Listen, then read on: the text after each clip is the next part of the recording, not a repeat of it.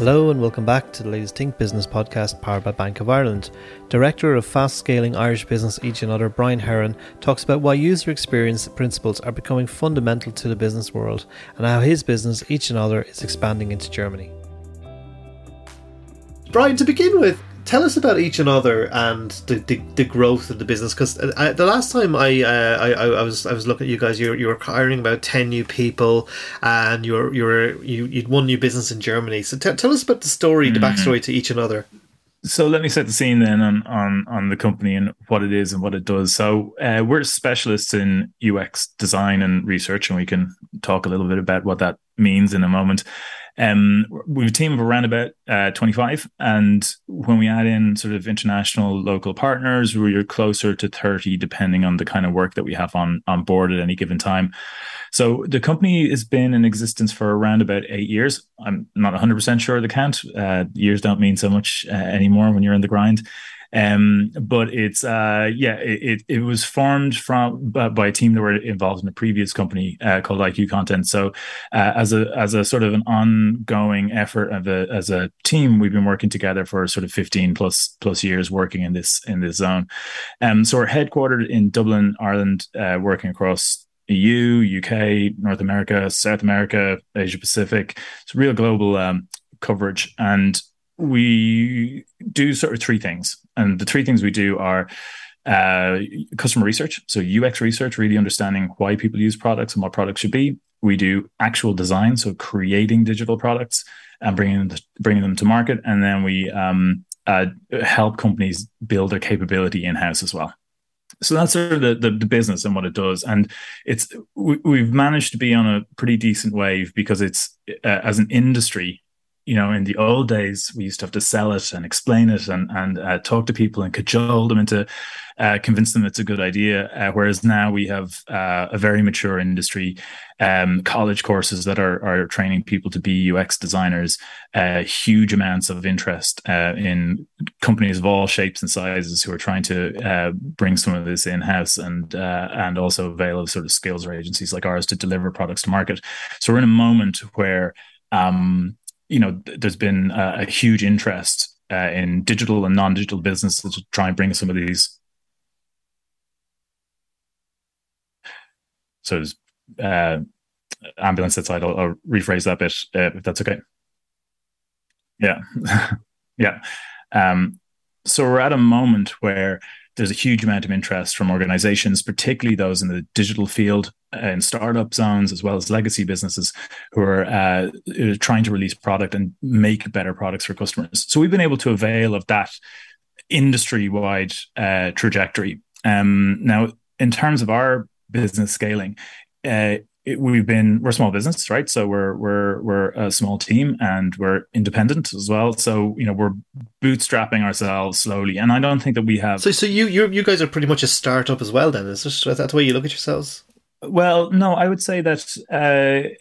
I think that we've relearned how to run the business in many respects, right? So we've spent the last sort of 5 years or so organizing ourselves so that we can better track and avail what the market wants from us. So there's been two sort of areas that we've been looking at. The first is in terms of how we position ourselves in market, and how we actually go and talk to customers, and how we where we view ourselves on a value scale for them. And the second thing is understanding what size and shape an organization has to be, and what kind of business model that we need to be able to make sure that, first of all, we survive as a business, and second of all, that we thrive and are able to grow. And both those things sort of end up pointing in the same direction. So that's all about understanding that our job is to be UX specialists. It's not to think about the conversion problems necessarily that businesses have, to think about the transformation things that they're going through. Instead, our job is to be the specialists who really know our area, and to be the go-to business when companies are having or struggling with problems in their technology, in their processes, and have deep sort of CX and UX problems that they need to solve. We want to be the go-to business for that. And that means we need to think internationally, right? That means we need to think of a certain profile of person who comes into our business to work with us. And so both those things have moved together to sort of come to the conclusion that we need to be an international business, that we need to be taking on board clients with global profiles, that we need to be working with clients that understand the value that we can bring, which all sort of leads to the same conclusion around the size and shape and of business that we need to construct to take advantage of what we can do. Like I see from your on your website there, your tagline is competitive by design, and you've got some interesting clients: Google, Zurich, Stripe. I mean, these are businesses at the top of their game, and you kind of go, would they not already know all this? And at the same time, the interesting thing is we're all in kind of a flux because.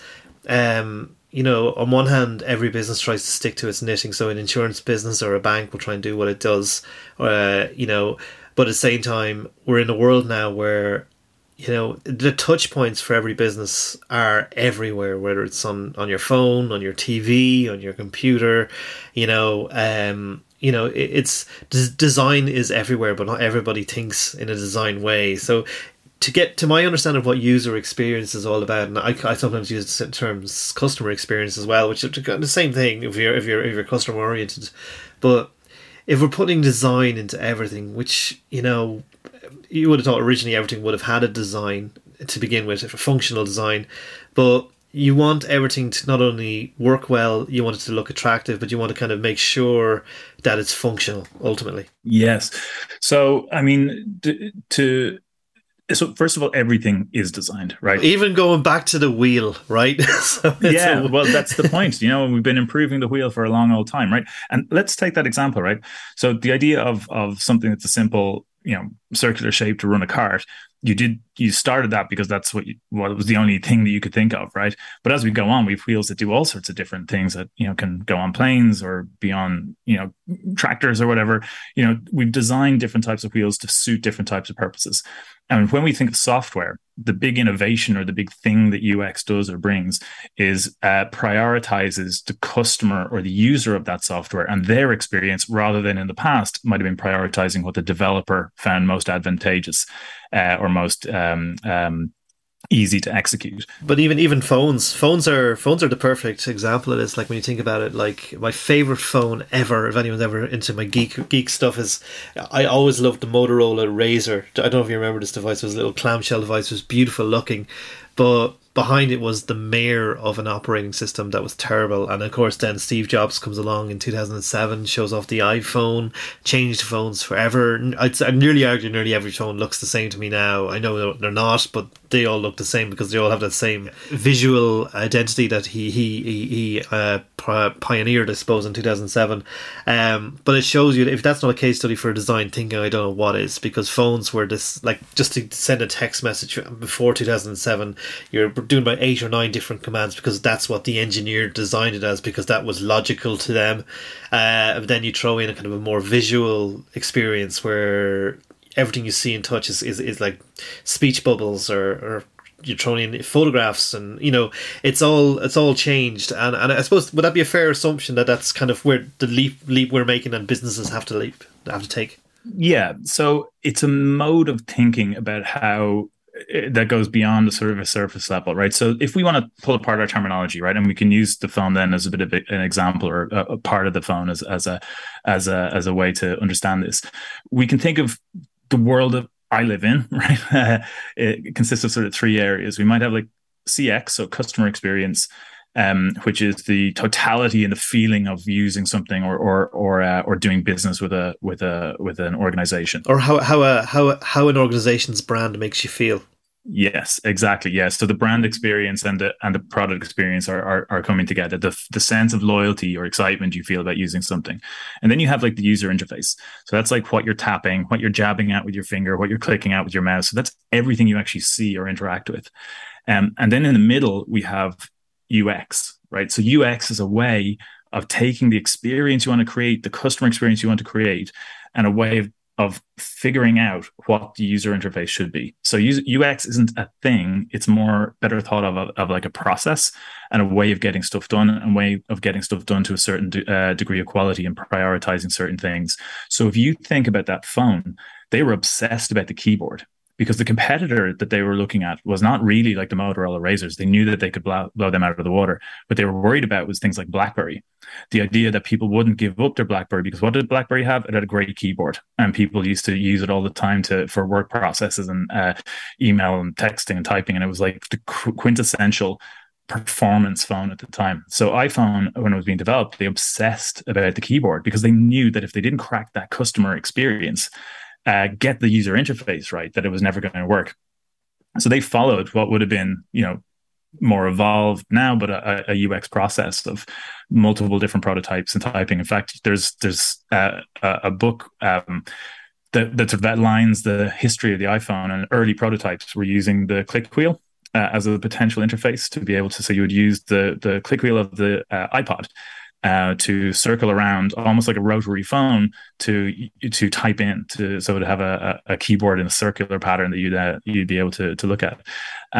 So that obviously evolves. Now, was the new iPhone keyboard better than a BlackBerry keyboard, a software keyboard better than a BlackBerry keyboard? Maybe not perfect, but it was good enough to be able to. And the other advantage of the phone meant that BlackBerry, within a couple of years, was a dead business. That's right. I remember they tried to reinvigorate themselves with this thing called the BlackBerry Storm, and had a kind of haptic keyboard underneath the keyboard, which kind of created this really strange feeling, and it didn't work.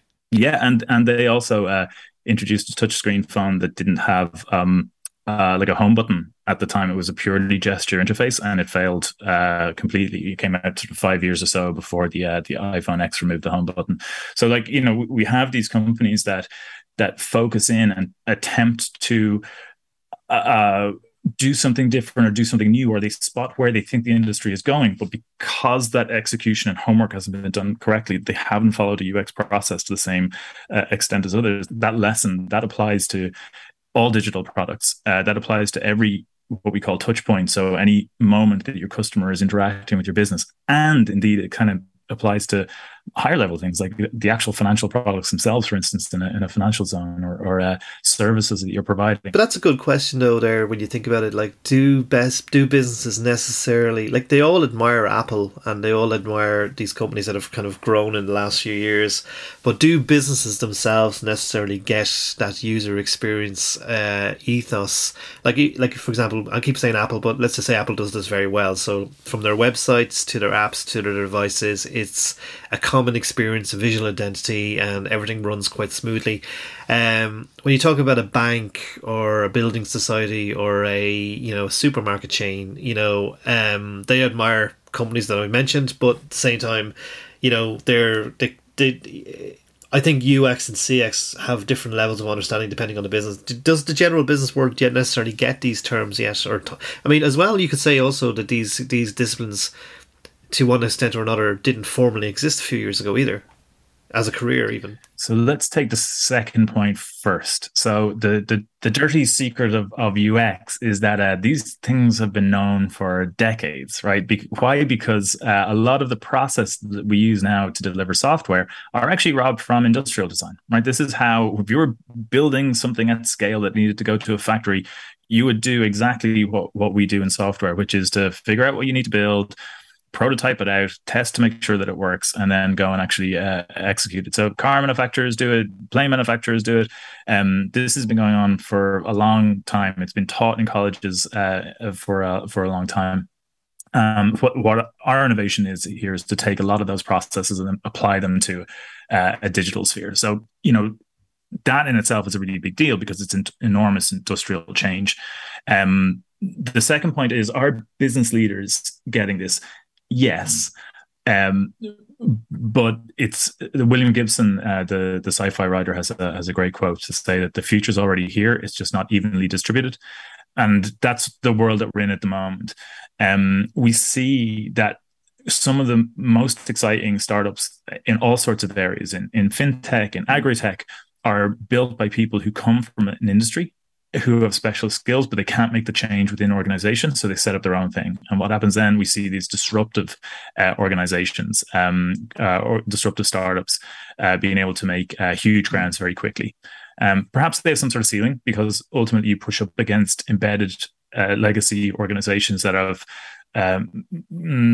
duopolies or triopolies, right, and are well entrenched in society. So there may be ceilings about what they can achieve. Nevertheless, they are showing the way to go because they're not constrained by organizational factors that may hold them back. I often think of things like Spotify and say I don't know if you remember the Pirate Bay before Spotify in places, but Spotify, I think in their early days had a tough time trying to convince the music industry that they're trying to create a business model that they could actually thrive from. And it's that sometimes you have to rub against conventional thinking, or people who don't want change, but at the same time they know they're in trouble, and if they don't change they'll die. And that's I think every business. The only constant in business is change, right? Yeah. When you look, we also remember the successes, right? Because there's a whole bunch of other stuff that until Spotify actually succeeded, that kind of still exist in Brandline, like Pandora still exists, and there was a number of other potential competitors that had tried to crack that particular problem.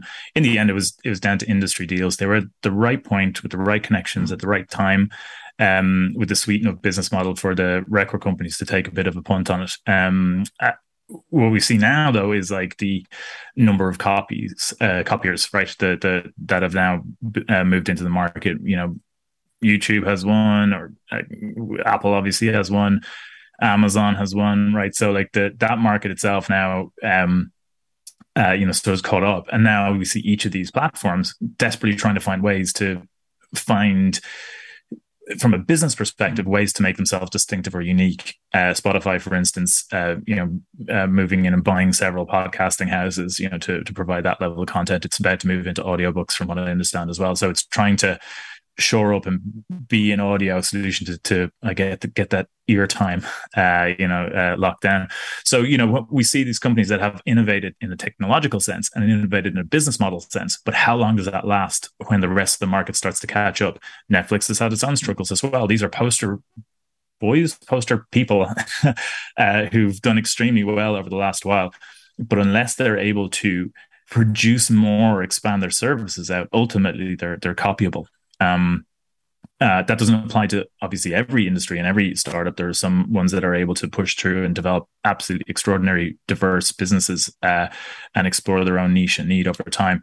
But I wonder, will we be talking about the same businesses in the next 10 years that we have over the last 10 years?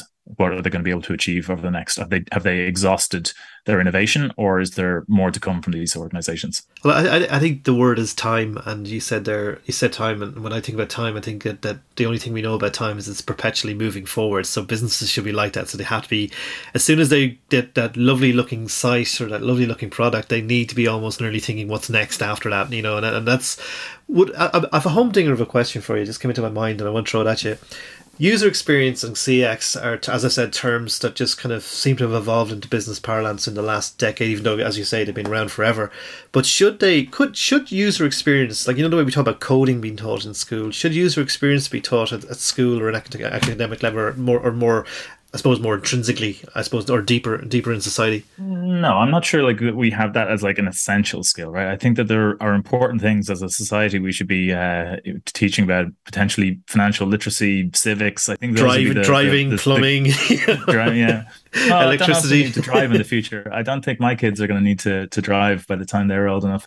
But there certainly are things about this process that, and how we think about designing things, how we think about things should work, that probably are good lessons overall. I mean, UX by its nature is a collaborative, involving process where there's listening techniques involved in that. The sort of the cliche of the post-it workshop, which is overused and a little bit derided at this point, but there are methodologies there that allow us to, for instance, have a group conversation in a structured way that makes sense. Now, is that a life skill? I'm not really so sure. So I don't think I would be saying, my God, every kid needs to learn this.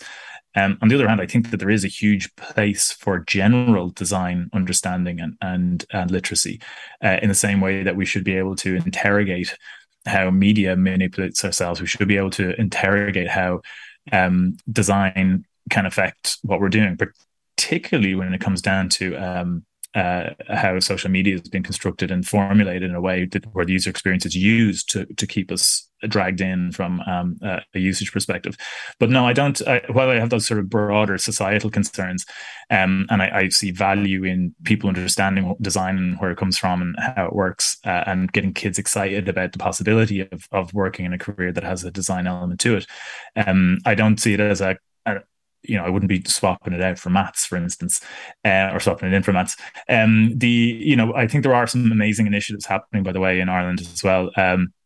There's an organization called The Big Idea, which is a fantastic initiative for transition students, where they're able to come up with their own products and work with designers and mentors who are active in the industry in Ireland, to come up with new things that could see the light of day to solve problems. And they could pick things like focusing on something for the elderly, for instance, and how that might work. And they're challenged then to construct something new and come up with ideas that they can prototype and test in markets. So, I think those things are hugely supportive and do an awful lot for bringing people forward and bringing the industry forward. And I suppose also when you think about it, in this day, we're in the data age, right? So, if you think about it, like what did designers work with in the past? It could have been someone using wood to design a wheel, or it could be somebody trying to, lay out a magazine. Today, I think data is the material that a lot of people will work with. Is that accelerating the demand for UX and CX skills?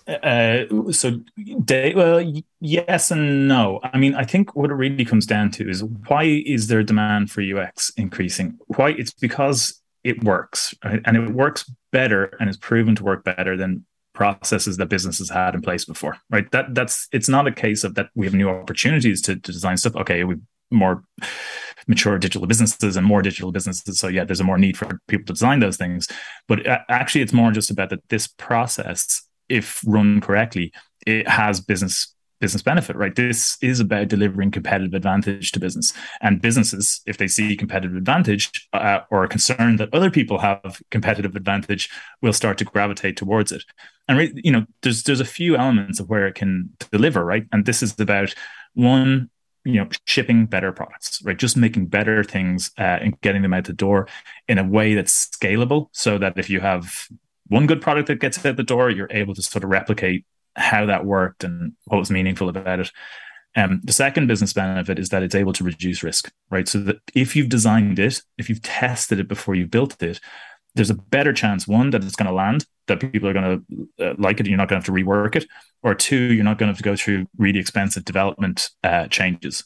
The third thing then is that you're going to see increase in customer satisfaction overall, which is all of those things all together, you start to see results. So higher revenue, better customer satisfaction scores, longer term loyalty, reduced churn. These are the things that UX can promise, and when delivered in a way, and following the sort of the key tenets of what UX is supposed to be, it's absolutely able to achieve these things, right? Or at least be part of the solution of being able to deliver these programs, as well as good development practices and good business model and everything else.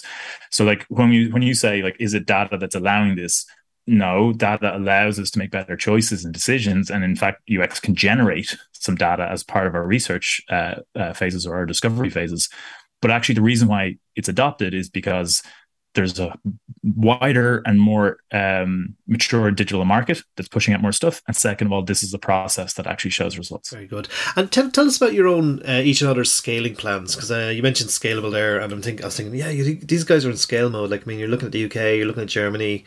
You've got international clients, big brand names as customers, great calling cards. What are your plans now for the next couple of years? I mean, do you see yourselves expanding internationally, like putting boots on the ground in other countries, for example? Well, yeah. I mean, we already have in a way. So we have a number of people. Probably 7-8 of our team of 25 are located outside of Ireland. They're with people in South Africa, UK. We have associates working for us in Germany. So like we have a spread already. I think that we have a particular, so as a business, right? We're facing some fairly macroly uncertain times, I think, over the next while. We don't know what's coming up. So our philosophy is to, and this I think has been discovered through experience, is that our best bet is to focus in on the work and focus in on the clients. Right. So I think that if we put a flag on a hill and saying, hey, we're scaling, I don't think that works necessarily for us as culturally as an organization. I think it works for us if we say, international clients, we're after high profile work, we're after really tough problems to solve. We want to stake out our claim of being able to help companies to really understand their customers, and that tends to lead to things like, more people. So we've hired about 10 people over the last sort of 18 months. I don't see that slowing down necessarily. I think some of those hires will be split between Ireland and international. I think that we'll continue to grow through some local partners when we need language skills. So we work in Japan and China, Australia, New Zealand, which, okay, they're not language issues there, but there are time zone issues. So, we have local partners that we work with there as well. So as a scaling plan, our plan is about the clients, about the people that we're working with, and then to drive that forward. And then we'll react then, I think, based on the sort of opportunities that are coming up. Germany remains a focus for us. I will be launching our full German site in the next few weeks. Very excited about that, and continuing to push in that market, very much with a research offering, research first, to work with primarily large international companies that are operating in Germany and serving EU. So that's sort of the plan there. And then, like we've seen our international business increase sort of 40% year on year for the last couple of years. Again, we'll be looking to see if we can push that number a little bit higher. But we don't have double the size of the company plan, double the size of the revenue plan. Instead, it's focusing on the work, focusing on the clients, focusing on the type of work that we're getting access to and being able to achieve. And we feel like the business sort of will take care of itself then if we get that right. Brilliant. With that, Brian, thank you so much for your time. That was great. Each Another, great company to watch, great, interesting client base, and a very, international dimension to you guys. So very interesting to see what happens in the months and years ahead. Thanks very much for your time. Cheers, John. Thanks.